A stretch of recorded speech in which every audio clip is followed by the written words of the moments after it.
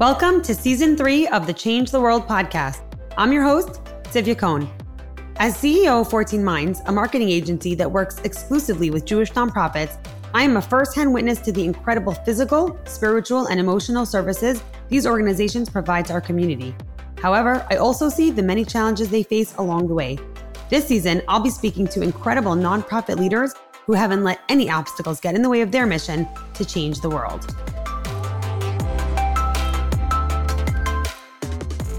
Hi, everybody. Thanks so much for joining me. Today, I have with me Dr. Marcy Forda, who specializes in eating disorder treatment and prevention in the Orthodox Jewish community. She's also the founder and director of Atzmi. And today, we're going to talk about something that's been on my mind for a really, really long time. So I'm looking forward to getting into it. But before I do that, Dr. Forda, can you please tell us a little bit about yourself, your background, and how you got into the nonprofit world? Sure. Just to clarify, I don't treat eating disorders. I really do education, awareness, and prevention of eating disorders. And I'm the founder and director of Atzmi, which is an organization that creates curriculum for our girls to head off eating disorders, but also to increase self-compassion, emotion regulation, priorities, boundaries, healthy relationships, things like that. So we have 3 times that we do it. We also provide seminars to the parents and to the teachers as well. So I guess a little bit about my background is I had a clothing store here in Michigan, a Tznius clothing store for just over 15 years, I guess I would say. And before I sold it for personal reasons, but what kind of stuck with me about that was that all the girls kind of changing, young girls to young ladies, their changing bodies were very stressful and frustrating for them to dress their bodies, to, sizing of the clothing that they wore. And also young mothers, a lot of women who apologized, they had just had a baby, they weren't back to their previous shape and weight, a lot of concerns around body. So when I left, when I sold the store and I took a little bit of time, the message kept coming back up in my mind and resonating with me. And I kind of wanted to approach it, as I have a business background, from a business perspective. So I went back to school to get a doctorate in education so that I can study this. So basically, that's why I created this program I really wanted to help people with their body image. Being someone who struggled with eating disorder issues as a teen, I really intimately knew the struggle. So that's kind of what I do. As far as the nonprofit, when I started to create this curriculum for Atzmi, and I realized, that I wanted to be able to provide it to the schools at limited or no cost, I needed this nonprofit kind of setup. And so that's how I got into the nonprofit world. Wow. I mean, that's an amazing background story. I always love hearing how people evolved into what they're doing. And that's pretty incredible. So you mentioned very briefly, if you can tell me a little bit more in depth about how the organization helps with these particular challenges. Great question. So what I did was I spent 5 years getting my doctorate, talking about risk factors in the Jewish Orthodox community. I also went to schools. I trained in all the eating disorder prevention programs that are out there, the secular programs.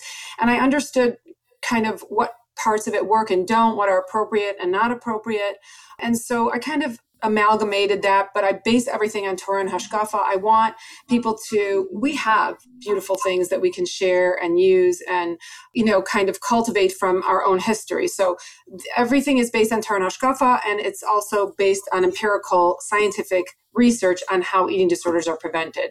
So I've kind of put that together. We have graduate students that are studying our program. They're doing the before and afters and the 6-month study down the road. I have researchers who are going to write it up. We want it to really be empirically proven to work, but at the same time, I want it to be created with the frum girl in mind. So are you working with girls now directly, or is this more of a long-term approach? I work with the schools. I've done it. Camps also have had an interest in it. So we do it in the schools, actually. We do it at 8th grade, 10th grade, and 12th grade, and it's a 4-session workshop in each of those grades. So it's not so difficult or arduous for the schools to kind of implement.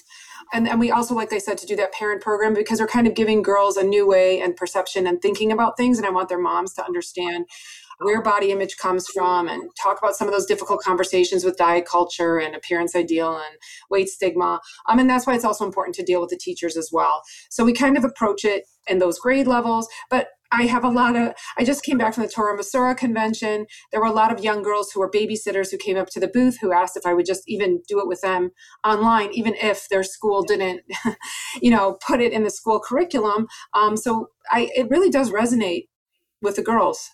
Wow. So that really leads me into the topic I kind of wanted to bring up, because you're dealing with something that, I mean, many nonprofits that I've spoken to deal with this, but you're specifically dealing with a topic that I think there's a lot of shame and a lot of stigma that surrounds it. I think particularly this one in the Orthodox community, when it comes to, everyone has this fear of shidduchim, like if this gets out, if people know. Have you encountered any of that sort of shame and stigma as deterrents to people either reaching out for making the most of your program, or anything along those lines? I mean, there's definitely, a lot of mental health shame and stigma in our communities. However, I do think we're doing better. I definitely think that we're doing better. But really, studies have shown that 60% from mental health providers feel that stigma is a significant deterrent in people getting the help that they need for their mental health condition. And 80% of those believe it's because of the stigma that we have to mental health. Happens to be eating disorders are more stigmatized than other mental health issues. So it is a struggle. A lot of the parents that I speak with, kind of with my other hat, not within the organization of ATSME, really don't want to share this with anybody else. It really isn't, it's kind of considered their fault, but the reality is it's an extremely genetic disease. They're finding also that not only is it genetic, it has to do a lot with the gut microbiome and other things. So it's not really a matter of fault or no fault. It's like, how do we best support this child? And sometimes it is very difficult. They don't want to share it. It's been very hard to publicize it and talk about it. But anyone that I talk to about ATSME's mission literally tells me they had a friend, who passed away from it, or they have a family member who's struggling, or they know of this, or their own daughter or their own child. I can't tell you how anyone I've talked to has a story to tell me. And the Jewish community's statistics are that we are 2 times more likely than the general public to have an eating disorder. So that means up to 24% of our women will be diagnosed with an eating disorder in their lifetime. Wow, I've never heard that. That's frightening. Yes, it really is. So prevention, I find prevention is never as important maybe as other things, because if something happens, obviously you have to deal with it. Sometimes they think it'll never happen if we don't talk about it or think about it. So there's stigma, there's shame, around it, definitely. So I definitely see what you're saying, that as a community, we've come a long way from where we were in terms of destigmatizing and bringing conversations out in the open, but it definitely seems like there's still a way to go. Do you have any ideas or suggestions, anything you've tried about what we can possibly do to get further along than we are now? Yeah, I mean, I agree with you. There's just a lot of stigma. People will speak to you one-on-one, and they'll definitely ask for your help and want to do what's best for their child. I do feel that that's the great first step, is that there is more recognition, of issues.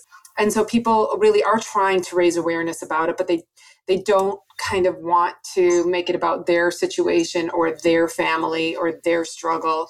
And I love to even start another nonprofit just to kind of help people. A lot of people say, when their child is diagnosed with a mental health disorder, whether it's an eating disorder or depression or any other disorder, they feel very alone. They don't really have information about good providers, where they should go, what's a good place to start, what they can expect, the role of the parent, especially in eating disorder recovery, understanding what their role is. I don't know. I mean, the reality is, if we don't talk about it more, we're not able to share it more, then yes, I mean, it is going to continue to be a struggle for sure.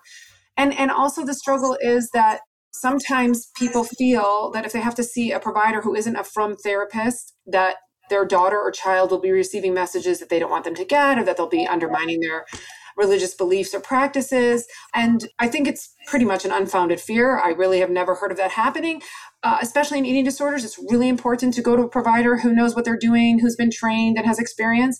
Again, I think that's why I'm in education, awareness, prevention. You have to keep educating people and making them more aware and telling them, especially when you realize how genetic some of these disorders are. It's almost like Crohn's or diabetes or something else, where it's like, it's not shameful. It's just your genetic predisposition, and something kind of triggered the onset of whatever this is. So that's the most important part. I think for fundraising or for publicizing for an organization, keeping great records about how many people you've helped, and maybe them allowing you to share their stories, even if you can't do it without their names. Or if they write something and just use their initials, it's not as effective, but it is something that can be used for sure. That's I've found to be the biggest help, is kind of keeping those numbers really well documented. how many people you've touched, what is the percentage success, what is this, that's been helpful. So it's interesting you say that. It does feel like as a community, we're self-inflicting so much upon ourselves on two sides of the spectrum, because on one end you have this stigma that, we can't get past, that everybody wants to keep everything super private. And because of that, people may not seek help because they're, afraid of what people might think or hear or do differently. And on the other end of the spectrum, you have these organizations that are trying so hard to help from a prevention standpoint, from an intervention standpoint, and they're kind of operating with their hands tied behind their back because they're being asked to go out there and get support, but they have to be so vague, right? We can't, divulge the confidentiality of the people that we're helping is our utmost I've heard this so many times. I just read an article in one of the Jewish magazines about a nonprofit leader who said, he doesn't care what the marketing companies tell him, he's not going to divulge the stories of the people he works with. So the nonprofits really have the struggle. It's like marketing a product, but I won't let you see the product. Like, you have to pay for it, but you don't know what you're paying for. So, do you think that there's anything wrong with a nonprofit reaching out to the people that they're helping? Let's say, I'm assuming we're talking about the people who are on the other side, right? Mm-hmm. You're not going to reach out to someone mid-struggle, obviously, but someone who's on the other side, they've come out, they appreciate so much what the organization does, and they probably want to help. Is there something wrong to reach out and say, we really need people to tell their stories in order to get more support, to do more of this kind of work? Is this something you'd be willing to do? I definitely think if your organization has helped somebody significantly in that way and their life has improved because of it, and their kids or loved ones have benefited in some way, that I actually think sometimes people don't think of it, but I don't think once they're past it and on the other end, depending on how severe it was and how personal, that they will be in a position where they'll want to say no. I think people genuinely want to help other people, especially once they're on the other end of it and they feel like they had it under control and they know that other people can benefit because they remember what they went through. I have a lot of guest speakers when I do support groups and stuff, parent groups. I don't really work with the girls, but because you have to be so careful, you can't talk to the girls about eating disorders. But when you have a parent who went through this or another person who struggled and kind of they tell their story, that is the most appreciative. People in those groups are the most appreciative of those meetings that we have, more so than other informational kinds of meetings. It resonates with them and it kind of reinforces the fact that they're struggling too, and that there is that up and down and that we're all kind of coming from the same place. And even though logically these are things that we know, I just think that you give people more credit because when they're in the throes of a mental health struggle or battle or they need help, they're not always thinking logically about what's going on. So I think people generally would want to help you in that situation. Do you have any suggestions for, I guess, a sensitive way that it can be brought up or asked? Because no one wants to feel like they're exploiting an individual for the trauma or making them pay back what was done for them. So I really do relate to the struggle that the people in the positions to ask are in, because it is a very challenging position. But I'm from the point of view of I have to market you. That's what the nonprofits come to you for. And you're asking me to market you without telling anybody or showing anybody, which is more important, right? Is show, not tell, what the transformation looks like and what somebody could be a part of. And as a nonprofit, that's what they're selling to the people who ultimately support them. So back to my question, which is what way can they approach this topic that it will go over as well as possible? So I guess it depends on the type of organization, right, that you have. For me personally, if I was raising money for ASME, it would be more about me showing the before and after anonymous types of surveys that we take with the girls. Has this actually made a change in how they feel about their bodies and themselves? And I wouldn't really need that level of disclosure. But then there are organizations that help with, widows and orphans and much more mental health type challenges, physical health challenges. There are organizations for diseases that are specialized diseases and other things. And I think the person who is the head of the organization obviously has a very deep connection to it. It resonated with them for some way. That's why they started it. That's why it has meaning to them, why it's their mission. So I think that if they were the person to approach somebody who really had a great kind of an outcome from the organization, that it would go, I think it's that idea that if you're really sincere in how you're asking, that they're not going, Yeah, and you can tell them right up front if you're uncomfortable. I understand, but I just know that your story is a really powerful one, and that we can affect change in so many people. And if you feel like it's something you can do or you're ready to do, it would really make a difference for the organization. Not guilting them, truly asking them and giving them that opportunity. I think it has to be a personalized message. I think that the head of the organization or somebody very high up in it has to be the one to reach out. And like I said, they have to kind of give them that out ability. And it might be that they don't want to use their real name, and that's okay too. And maybe they're going to, instead of, maybe using their face in a podcast or a story that they're telling, they're going to be blurred. But, it's their kind of comfort level. But people really resonate highly, I agree with you, with personal stories. Whenever I speak, if I bring in stories of things that have happened, it's much more powerful. A picture is worth 1,000 words, right? If you can show a powerful image or a powerful picture of what you've done, that's going to exponentially increase your fundraising capabilities. Absolutely. That was amazing advice. Thank you. I just want to put out there, and I don't have the credentials to say this from a professional standpoint at all, but from a personal standpoint, I think that the obsession with privacy that the Orthodox Jewish community has, besides for the negative effect it has on the nonprofit organizations that are trying to help, just has a negative effect on the community as a whole, because anyone who's struggling will probably say that the hardest part is going through it alone. Whether it's, they have to put on a brave face for the world or pretend that things are fine or, lie to people who they would want to open up to because they're afraid of the stigma and the shame. And I think that anybody who does overcome their, initial instinct for privacy or any fear they might have of sharing is actually taking a step to end that stigma. And they don't know how many people might watch that and say, wow, that alone just gave me, even if they're not in a position to financially support that organization, but just say, I don't feel so alone anymore. Someone else is going through that. And there's such a huge opportunity for the idea of marketing to actually go out there and change a whole community's way of thinking. So I just am curious to hear what your thoughts are on that. I agree with you wholeheartedly. One of the greatest risk factors in the frum community for eating disorders, which is a mental health illness, so it can manifest in many different ways. But one of the greatest issues is that we do advocate for privacy, not just privacy, but that shame and stigma in asking for help, that you should be able to handle things and take care of things on your own, by yourself, for yourself.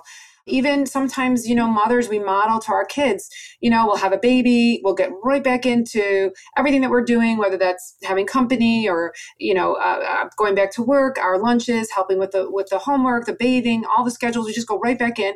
And sometimes we don't share with our daughters, like, the reality of that struggle. And so we create sometimes this shame and guilt around needing help when that's just a normal, expected part of life.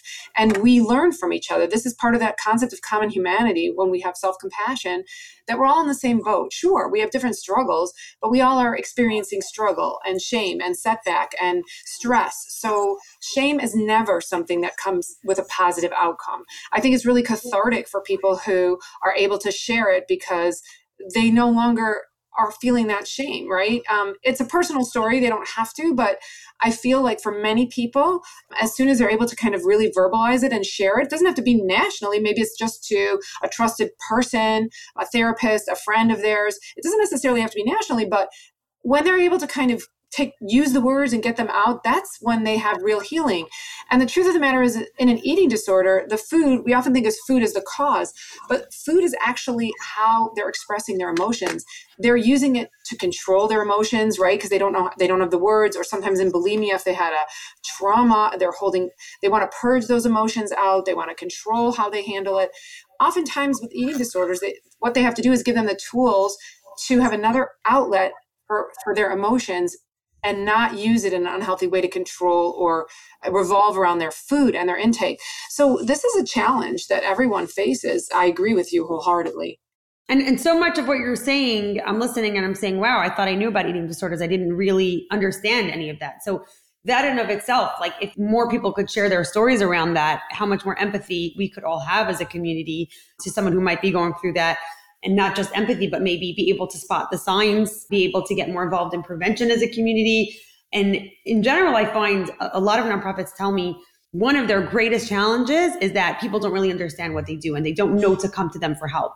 And this is such a simple way. Put someone out there to tell their story and the light bulb goes on for anyone who might hear that. Like, wow, this is where I can go to help. So the upsides are so many and so much larger than what seems like such a small thing, which is like, oh, I'm not going to ask the people we help to tell their stories because we have to respect their privacy. And I love how you said there's no positive outcome from shame. I think that every nonprofit should have that on their office walls to kind of perpetuate that they think they're helping. Right. But you have to really turn that idea. So like practically, how can we do that? This is so rooted in the Orthodox community. Everything, even good things are private, right? People don't tell people if they're having a baby or getting engaged. Like everything is so private, and there's so much fear around sharing anything. Like, what can we do? So part of what we do kind of with shame is the number one thing to alleviate shame is really talking about it. That is the number one thing, because the more you hold it in and the more it grows inside of you. It's like an emotion that you hold on to, and then it kind of is like a tornado where it just keeps going around and around and around. So the more you can actually talk about it with somebody, again, it might not be appropriate or comfortable to you to talk about it with everybody. It might not be something you want to publicize to the world. But I think once you realize and you find a person who you trust to talk about it with, then you will be more comfortable to share it with other people once you realize there is no judgment. A lot of times we think there's going to be a lot of judgment around it, and that's just a personal thing that we're going through, but it's not actually what happens. So talking about things actually is one of the most important things. And then how you treat yourself around how you feel about things. We talk a lot about in our workshops, how we cultivate self-compassion. The idea of self-compassion is mindfulness, common humanity, and self-kindness, how we speak to ourselves, how we internalize what happens to us. Okay, this happened to me. All right, I get it. I understand, but this happens to everybody. We all struggle with the same things in one way or in another way. And so instead of getting caught up in this tornado, what I'm going to do is I'm going to give myself some ideas of how I'm going to get out of it in the future and use it for a positive learning experience. So when we kind of practice self-compassion, it's a very powerful way of reducing stigma and shame. And we do a lot of these exercises and talk a lot about it with the girls, but it's something that can help anybody anywhere they are. And the more you practice it for positive things in your life, the more it's kind of like your brain is trained. Because when we get into a shameful situation, all of a sudden we panic, right? You're just like, oh no, oh no, oh no. But if your brain is already trained to think in a different way, then already you kind of approach it from another avenue when those things ultimately happen. And they will happen to everybody at some point or another. We all struggle, we all fail, we all stumble. That's just part of humanity. Absolutely. That's amazing. So I'm curious from your perspective, is this something you've ever thought of in terms of the next step of your organization and the potential for growth? Do you have any kind of concerns that you might run into these issues of privacy, confidentiality, the stigma that surrounds it, that it might work against you when it comes to the growth of your organization? Or do you feel that there's enough tools already out there in the community that it won't be much of an issue? So, the funny thing is that my organization in the prevention of eating disorders doing this, there are a lot of organizations out there that are already trying to help people with eating disorders. Those ones probably will have the hardest time. Where I struggle the most is in people realizing that it's valuable to support because prevention works empirically, scientifically, it works. And it is really an epidemic. And especially since COVID, the amount of eating disorder cases they've shown have gone up 60%. Wow. The amount of hospitalizations are up astronomically. Eating disorders have the second highest mortality rate for adolescents, just behind drug overdoses. It is one of the most deadly diseases that children face. And so when people realize how important it is, I think that's where I'm struggling, is getting people to really see how important it is to support prevention. Because once someone has an eating disorder, it is curable, but it can be harder to cure. It's a more long-term struggle that the whole family gets involved in, and it's hard. If we can prevent it, even for a few girls, isn't it worth it? I mean, that's I think where I'm going to have the biggest struggle. If I personally decide to kind of start another nonprofit, which is in the back of my mind, just support specifically for families of girls or boys have it too, with eating disorders, then I do think it would be harder, because I would need that very personal touch of stories of somebody that I helped who really needed this extra help, didn't know where to turn to, didn't know what to do. A lot of parents, like I said, don't know what their role is in recovery for their child. They're going to a therapist, a dietitian, sometimes they're hospitalized, sometimes, they have mental health, physical health professionals. What are they supposed to be doing at home when they notice their daughter doing things that aren't safe, or their son? So I could see that being an issue down the road. So that does sound like there is potential for that, but hopefully some of the work that you're doing will counter that and help you along the way. I want to just flag something that you said for anyone who hears me refer to marketing and kind of glazes over that. Like, it's not important. I do get that feeling from a lot of people in nonprofits. They hear the word marketing, they just kind of like block it out because fundraising is the priority. Marketing is something for brands like Coke and Apple. And I just want to point out how untrue that is, because what you mentioned about prevention being effective, a lot of that is marketing. For an organization to be able to, do prevention at scale, whether it's some kind of advertising campaign or going directly into schools, all of these things take funding. This is expensive for the organization, and they have to be able to justify the funding. So it really all comes back into a circle where you hear something like marketing or advertising campaign and you're like, no, that's just an expense. We need to be putting every dollar into programming. Well, what are you calling programming? If you saved 5 people from falling into the dark hole that is an eating disorder, and the funding needed to treat them at that point is so much more vast, and you could have taken the funding as an investment into marketing and prevented some of that, how do you deny that? So it really does come full circle. And I think it's important for people to notice, because I don't think a lot of people really think of it that way. I agree with you. And I actually appreciate you saying it in that way, because you don't think about it as the person who's kind of been doing all the marketing and talking to all the people. Sometimes I'm like, well, I'm a limited human being and there's only so many people I can talk to. And while a lot of people, it resonates with them, they'll say to me, yeah, I'm going to call, we're going to make it happen. And then they don't call you back. There is no follow-up. This takes time. This takes money. This takes expertise. That's the truth. You just don't want to sound like you're nagging them, right? So, having somebody do that for you, that is a huge job, and that costs money. I mean, it's time and energy by a lot of people. So I agree with you in that respect. I would have to agree with you that the funding, even going to these conferences, paying for a booth, paying for the travel, going to, food and board when you go places, all these things cost money, and your organization has to foot the bill. So you have to find a way to fund that. Yeah, and that's challenging. Many organizations struggle with the people giving them the money, especially like the big donors. They're very demanding. They want the money to go directly to, something that will look very dramatic and impactful. And they call it, programming. I want no overhead. And marketing, advertising, awareness, all that is overhead. And, that's not, that doesn't make me feel good. Oh, my money went to overhead. But if you look at where the money could actually do the best work, ultimately, I think that it's very clear where it does the most effort. So there is some sort of level of education that has to be done around, like a step after the shame and the stigma that we're dealing with, and then go beyond that and say, what are we really focusing on as a community? So right. Yeah, you're 100% correct. I agree with you, because if you don't get it out, it doesn't matter what product you have. If you don't get it to the people who need it, then it's all for naught, right? So people can give me money for the journals or for whatever they want to give me, but if they don't allow me to use it for what I need it for and trust me enough to, if they're trusting me to make the programs, then I would hope that they would trust me enough to use the money where I need to put the money in order to get them to the girls. That can you would hope.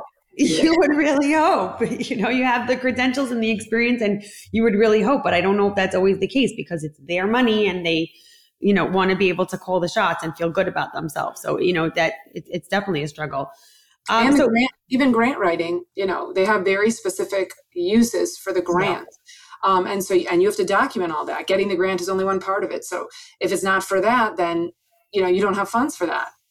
Right. It's definitely a struggle, because there's so much good you can do. And then there's just this minor detail of like, well, how are you paying for it all? So right. I really appreciate your time. If anybody wants to contact you to hear more about Atzmi or more about your expertise, where could they go? My personal website is marcyforta.com, but they can always reach out to me. The name of the organization is Atzmi. The website for Atzmi is atzmi.org, or they can email me at marcy, marcy@atzmi.org. Those are the best ways to find me. Okay, great. Thank you so much for taking the time. I think this was a really important conversation that I've had on my mind for a long time. So I'm glad we got to do this. Yeah, and I appreciate all your energy and effort into me thinking about things that I really didn't kind of put together. So it was very enlightening for me as well. Thank you. Thank you very much. Thanks for listening to today's episode of the Change the World podcast. If you have any feedback or an idea for my next episode, or if you're a nonprofit leader interested in learning more about how 14 Minds can help your nonprofit, I'd love to hear from you. Just send an email to tzivia@14minds.com. For more nonprofit content, follow me on LinkedIn or visit 14minds.com.